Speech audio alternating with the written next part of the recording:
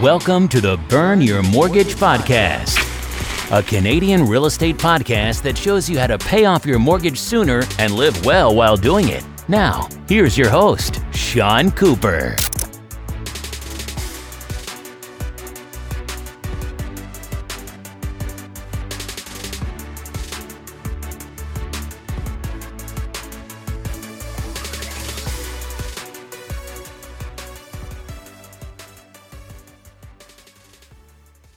Welcome to the Burn Your Mortgage Podcast. I'm Sean Cooper, and it's great to be back for another episode. On today's show, I'll be talking to Nathalie Boutet. Nathalie Boutet, based in Toronto, is an experienced family law lawyer, accredited mediator, and certified family enterprise advisor, skilled at providing unique strategies and out-of-court results to the complex legal, financial, and human matters related to separation or divorce for high net worth families and business owners. In my interview with Nathalie, we discuss why you might consider having your partner sign a cohabitation agreement when moving in together, what's a matrimonial home, and the property rights of common law partners versus married spouses. Without further ado, here's my interview with Nathalie Boutet. Hi Nathalie, how are you doing today? Hi, I'm great, Sean. How are you doing? Pretty good, thanks. Looking forward to our conversation today on family law as it relates to real estate, because I find that it's an area of real estate and the law that people have a lot of questions about, but they don't always have the answers. So looking forward to you sharing your expertise with our listeners and helping answer some of those burning questions that people have. Yes, definitely, Sean. Thank you so much for having me. Issues are quite appropriate for people that are interested in real estate, and I'm sure we'll have a great conversation today. I'm pretty excited to share some of my experience as well with your listeners. Wonderful. Well, let's get started. So my first question for you is, what is a cohabitation agreement and why is it important to have one when moving in with your partner? Right. Well, thanks for asking that great question. I'd like to start by saying that my expertise relates to Ontario law only. So I know you have a broad audience. So if you're outside of Ontario, please make sure you check with a local lawyer to see if this is the same law that applies to your region. And also, these areas of law are really complicated, and we're going to be just touching on some issues. So please don't treat this as personal legal advice. It is just general information, and it is really good for you to verify this with someone that would be able to understand all of your circumstances. So with that in mind, a cohabitation agreement is a legally binding contract that two people enter into when they're going to be residing together, and it regulates what's going to happen to their assets if they end up separating. It's relevant because when you have real estate involved, if one person is the owner or if both people are the owner, you want to understand, okay, when we are getting along with each other, no problem, we can make deals along the way about who pays what and what not. But if we end up separating and it gets acrimonious between us, who's going to stay in the house, who's going to move out, who's going to get what part of the value of the house and whatnot. So a cohabitation agreement is a domestic agreement signed by two parties that are going to be living together in an intimate relationship to govern how they will divide up their assets in the event of their death when they're together or in the event of a separation. Great. Thanks for explaining that in such a clear manner. A common situation in real estate is, let's say that two people decide to move in together, two people in a relationship, and one person owns a property already. Maybe that's their matrimonial home and they're living on their own, and then their other partner moves in, but they're just in a common law relationship. I would presume that a cohabitation agreement would cover that, and perhaps without one, then it might be different how you would divide the asset. Do I have a correct understanding of that? Yeah, absolutely. So maybe what I'll do is I'll share with an experience of a real case that I was working on, because it really is going to show the very common thing that can happen to people that move in together. So I had a situation where my client was the female and she was the owner of the property.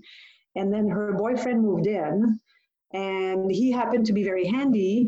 So he ended up, over the course of the years, doing a lot of renovation. I think they redid their floor in the kitchen. They might have done a bathroom renovation, if I'm not mistaken. And also they had really great landscaping that they had done in the back. And when they separated, he thought that he was doing all of this to give him a little bit of the value of the property. And she thought, well, no, I paid for all the materials. You lived there for free. Wouldn't that be enough compensation? And so they had a completely different expectation of what was going to happen if there was a separation. And of course, people don't rush into a relationship to talk about their financial affairs.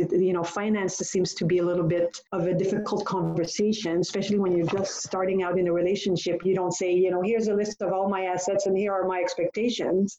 It's kind of a vicious circle because we know that these are difficult conversations to have, but we also know that not having these difficult conversations is what lead people into a lot of trouble. In that situation, it ended up costing them a lot of money to sort out who had the right to what. They would have benefited from perhaps taking a step back when they were moving in together to say, okay, well, what are my expectations? What are your expectations? Or if you're very handy and you're going to do a lot of work on someone's property, what are you doing it for? Is it gratuitous because you get other types of benefits? Or is this something that should result in you having a share of the value of the property and whatnot? So you can see how people can get in trouble if they don't have a clear understanding. Yes, and I guess it's kind of just better to have that conversation up front so that there aren't any hurt feelings or confusion or anything like that. So that's an excellent point that you raised, and that kind of leads perfectly into my next question. Asking your partner to sign a cohabitation agreement can be a little awkward, and I guess a cohabitation agreement could have avoided that whole situation in the first case that you mentioned. So any suggestions on how to start the conversation in a less tense way? And perhaps you could just explain what a cohabitation agreement is and how that could have made the first situation a bit better for both of the parties involved. Yeah, so there's different segments of the population that get together. So there's younger couples, it's their first time around, and then there's older couples where it's the second or third time around. And depending on where you situate yourself, if you're young and in love and full of beans, you might not think about it. If you're older and you've been bitten before by a nasty fight, you might say, oh my God, I need to do it differently the next time around. So what I'm going to say might resonate differently depending on the segment of the population that's listening. But what I want to say is relationships are really important to people. They want to be happy. They want it to work. They want it to be fair. And there's this thing in our society where we're all nervous to talk about our expectations. And I am a family law lawyer of 30 years, and I do a lot of mediation as well, where I speak to both couples, to both persons in the couple. And I know that people don't talk about their expectations. So you're asking me what's the trick? The trick is to really honor your relationship and your desire to make it work, and to say, I know this is hard for me to discuss this, but it's going to make a big difference to the solidity of my relationship. Because if I can't talk about something difficult, then what are we going to do as a couple when we encounter our first bump? We're not going to have any practice going through a difficult conversation and whatnot. So there's only positive that can happen by having these difficult conversations. And I want to give you an example. So I can talk to you for days because I have so many examples of things going wrong and how people could have avoided them. So I have this person who works with me as a client. He's pretty wealthy, and he is so excited because he met the woman of his dreams, and other relationships before it didn't work, but this one was the one. He was sure. She was so lovely, and he proposed to her because he was so in love with her. And lo and behold, he retains me to start working on a marriage agreement because they're going to get married now. And I said, have you never discussed with her that you're going to want her to sign this? He said, oh, no, she's going to be okay with it. Don't worry, just get it done and we'll sign it before the marriage. All kinds of concerns in my mind about that. But anyways, I work on it. And then finally he goes to speak to her about it. and she ended the relationship, right? Oh my goodness, So that's pretty extreme.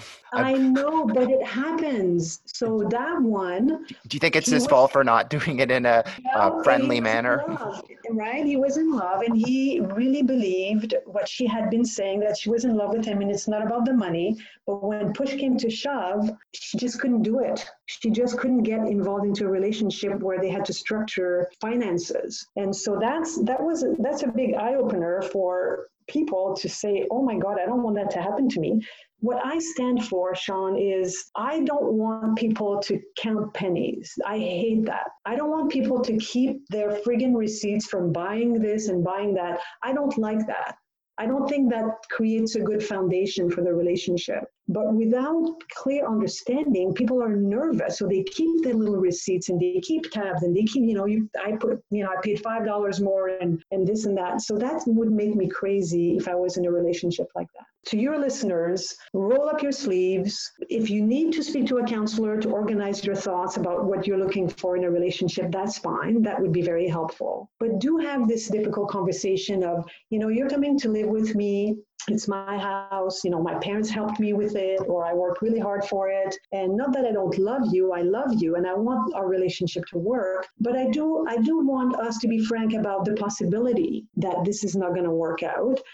And I want to have a very loving relationship, and I want to have a very honest conversation about what are our expectations, right? What's our expectation if we are together for 3 years? What's our expectation if we're together for 20 years? What's our expectation if we have children? What's our expectation if someone gets sick and can't contribute financially, right? So just to have a conversation around expectations is very, very helpful, very telling. And I had another client who was unfortunately a repeat client of mine because his relationships didn't work, but he was very frank. When he would go out on a date very early on, he would say, I come with a marriage agreement or a cohabitation agreement. And that's very healthy because you would know from the get-go that the person understands that, and they are going to continue the courtship into understanding that they're going to have to talk about finances and how to organize themselves if they go to the next level. We've definitely explained how the cohabitation agreement works. So let's just talk about the matrimonial home, which is a term that I've heard. So could you explain what is a matrimonial home and why does it matter? And a follow-up question to that you can answer at the same time. Right. Do common law partners have the same property rights as married spouses? Right. Very good questions. The law in Ontario that governs property division is called the Family Law Act, and it has the definition of matrimonial home in there, and it applies only to married couples. So married couples have a system of law in the Family Law Act that governs how they will divide property if there's a separation and a divorce. There is nothing like that for people that are not married, so people live in common law. I'm going to start with describing the system of law for married couples because it's easier to then say, if you're common law, you don't have that. So if you're married, all of the assets that are accumulated during the marriage, it doesn't matter who accumulates the assets. You do a tally at the end if there's a separation, and you get a credit for what you brought into the marriage, but everything else that was accumulated, one more exception, you don't share inheritances received during the marriage. So to recap, if there's a separation and you're married, you do a list of all of the assets that were accumulated during the marriage. You subtract the debts, obviously. Then you subtract the assets that each brought into the relationship, and you also subtract the inheritances received during the relationship. And that gives you a number. And then if one person has a bigger number than the other because they have more assets, then they do what we call an equalization, which is you equalize the numbers at the end of this formula so that they're equal. So they have equally shared the growth of the assets during the marriage. And you can see that it doesn't make a difference if someone was a stay-at-home parent and the other one worked and assets were in that person's name and whatnot, because there's an equalization, because the laws value people's contributions, not just financial contribution, but contributions to the growth of the relationship. Common law partners have nothing like that. It's basically in Ontario, it's different in other provinces, but in Ontario, you basically come out with what you have in your name. This is where it gets really tricky because there was a very important case in the Supreme Court of Canada not too long ago that used the phrase joint family venture. So if people want to Google that, joint family venture, that's the principle that was developed over time to apply to common law couples. And it basically says, if in your relationship, in your common law relationship, you kept everything separate and there was no communion of resources, then that's probably how it's going to go in your separation. But if you're a couple that's common law and you're living almost like a married couple and there's a lot of financial integration and one person made contributions to the other, it doesn't have to be financial, but it's usually financial, then there should be an apportioning of the value to the person who made contributions, even if they're not on title of the property. Yes, that makes a lot of sense. And I just wanted to run through a scenario just to make it 100% clear for our listeners. So let's go through an example. Let's say that I own my own property and had my own assets and all that. And then somebody moved in with me as a common law partner, but their name's not on title on the property. I would imagine that it's still my home at that point in time. I mean, I guess if they contributed to the upkeep and renovations, then they would get a percentage of the increase. But basically, since the property's in the title is in just my name, then they wouldn't be entitled to my property. But in another situation, let's say that I got married to somebody as our matrimonial property, like I already own my own property. They moved into the property that I own already and started living here. And let's say things didn't work out. Would that mean that they own half of my property, even though they're not even on title and they didn't even buy the property in the first circumstances? I guess that's kind of a burning question for a lot of people. So maybe you could explain how that scenario would play out for like common law partners versus married people in both those scenarios. Yeah, thanks for allowing me to clarify, because I now recognize that I forgot to give you one specific piece of information about married couples and division of property. One exception for married couples is if someone owned a home before the marriage and then the couple is in that same home at the time of separation, then the owner of the home, if say partner number one owned the home before the marriage and they still lived in that same home, that home gets shared 50-50, which is weird, but that's how the law works. So the exception for married couples that where I said they get a credit for what they brought into the marriage, that doesn't apply to the matrimonial home if they're still living in it at the time of separation. So that's part of the answer to your question. The other one was for common law couples, if one person owns it and the other one lives in there and makes contributions, that's where it gets really, really complicated and costly to determine what is that person's share of it without a cohabitation agreement. So the couple that I told you about that were living together without a cohabitation agreement, the problem is how do you calculate someone's input? Is the person's time? Is it per hour? Is it the increase in value as a result of the work they did? What if the owner paid for the materials? What if the owner didn't know and didn't keep their receipts, right? You can see how complicated it is. So I had a case where I worked on, just to give you an example of what can go into a cohabitation agreement. So I worked on a case where the owner of the condo had received a lot of financial assistance from her parents to buy the condo. So obviously there was an interest in protecting that. And then she was moving in, her future husband was moving in and they were going to get married, and they wanted to regulate what would happen if there was a separation. So it's very similar to if there was common law. You want to understand what's going to happen if there's a separation.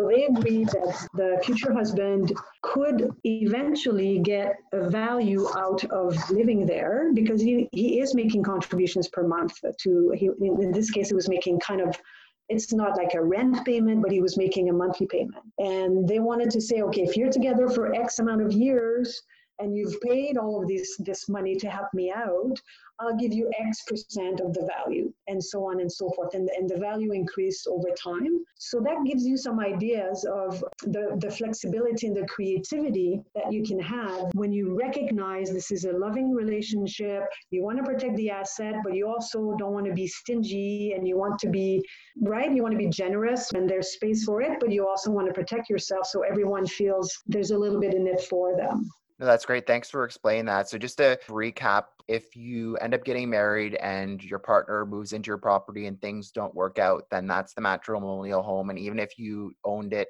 on your own and it's just in your title, it gets split 50-50. Whereas in a common law situation where your partner moves into your property and let's say they didn't contribute anything at all and you just let them live there for free, they don't pay anything in terms of renovations, then that pretty much stays as just your property and they wouldn't be entitled to half of it. Is that, I know the law is not so black and white, but is that correct? Yeah, I would say in general, that's a good recap. Okay, great. And yeah, I just had one follow-up question to that. These days, people like buying rental properties. Let's say that the plan is once you get married, one partner owns their own property, but instead of moving into that property as the matrimonial home, and this happens a lot with couples because maybe you don't want to move into the other person's property, you want to choose a property that works for both of you. That was maybe just a starter home. So Sure. say you own your own property and you get married and then decide to buy a new matrimonial home, and then you hold on to your previous property that was your previous matrimonial home without selling it and convert it into a rental property. So you've never lived there with your partner. And based on what you've told me, it sounds like that property, it wouldn't be considered the matrimonial home and you had that asset before you came into the relationship. So that wouldn't be divided 50-50. Do I have a correct understanding of that? Yeah, that's right. So that the first house that the person was in would be considered a pre-marriage asset, and then the person would get a credit for the value as of the date of marriage. That's correct. That's right. In terms of considering what property to move into, I guess that should be a consideration in terms of, whether you want to buy your own property together or whether you want to move into the property that you own. And I'm just curious, like in terms of a prenuptial agreement, I mean, I don't want to get too complicated or anything like that, but does the rules with like the matrimonial law always apply? Or if you got like a prenup agreement, could that override the 50-50? Yes, absolutely. You can deviate from the application of the law in a validly prepared marriage agreement. So if you're going to get married, you call it a marriage agreement. If you're living common law, you call it a cohabitation agreement. If you're living common law and you think you're going to get married, there are provisions that would make it automatically a marriage agreement if you got married. But to answer your question, a lot of people would enter into a marriage agreement for that very purpose because they don't think that it's fair that all of the other pre-marriage assets would be excluded, but not that particular home. So they would say, when we are going to get married, we'll do a marriage agreement and we're going to concern ourselves. You can say only with that part. We're going to both agree that if we separate, I have the right to get a pre-marriage credit for the value of this house. You can also put in other things in there, but you don't have to. You could say we're doing one just to deal with that property. That makes sense. So I guess if you want to keep things super simple, it's probably just easier to, if you want to hold on to that property, maybe turn it into a rental property and then buy a new matrimonial home together. Because it seems to me if one person owns a home and then you move into it together, it just can create a bit of issues later on if things don't work out because it's not so like black and white.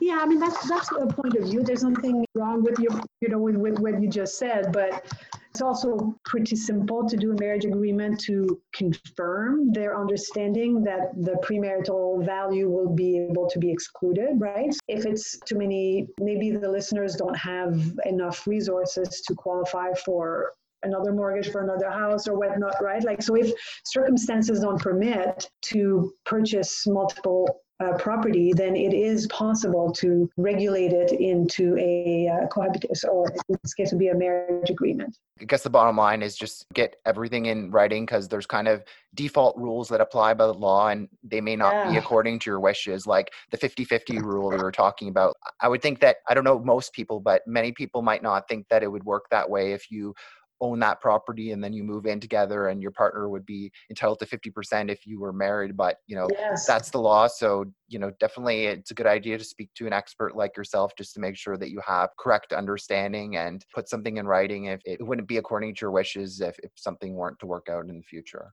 Yeah, absolutely. I agree with you on that one. Great. Well, Nathalie, it's been wonderful chatting with you today. Before I let you go, is there anything of interest that you're working on that you'd like to share with our listeners? Oh, thank you. It's been a pleasure to speak to your listeners. I would say these days with COVID, it's incredibly busy in my mediation practice. I think people are finding it hard to live together and they need assistance, and there is assistance available. The mediators and lawyers are working remotely. We can help. We can help to organize transition parenting schedules or transition out of a house into a separation, even during COVID. So I recognize that this is a very difficult time for people, and there is help available if you find yourself in a tough situation. Thanks for listening to another episode of the Burn Your Mortgage podcast. Besides being a podcast host, I'm also an independent mortgage broker. If you or anyone you know, family, friends, coworkers, or neighbors could ever use any unbiased mortgage advice or second opinion, feel free to reach out. Email me at Sean, that's SEAN, at burnyourmortgage.ca, or call or text me at 647-867-3711 for a free mortgage consultation. Also, be sure to head on over to www.burnyourmortgage.ca and sign up for my free weekly newsletter. As a small token of my appreciation, you'll be able to download my ultimate mortgage checklist on choosing the perfect mortgage. I look forward to hearing from you and helping you with all your mortgage needs. Once again, thanks for listening. You've been listening to the Burn Your Mortgage podcast. Don't forget to subscribe on iTunes and leave a rating. Until next time, happy mortgage burning.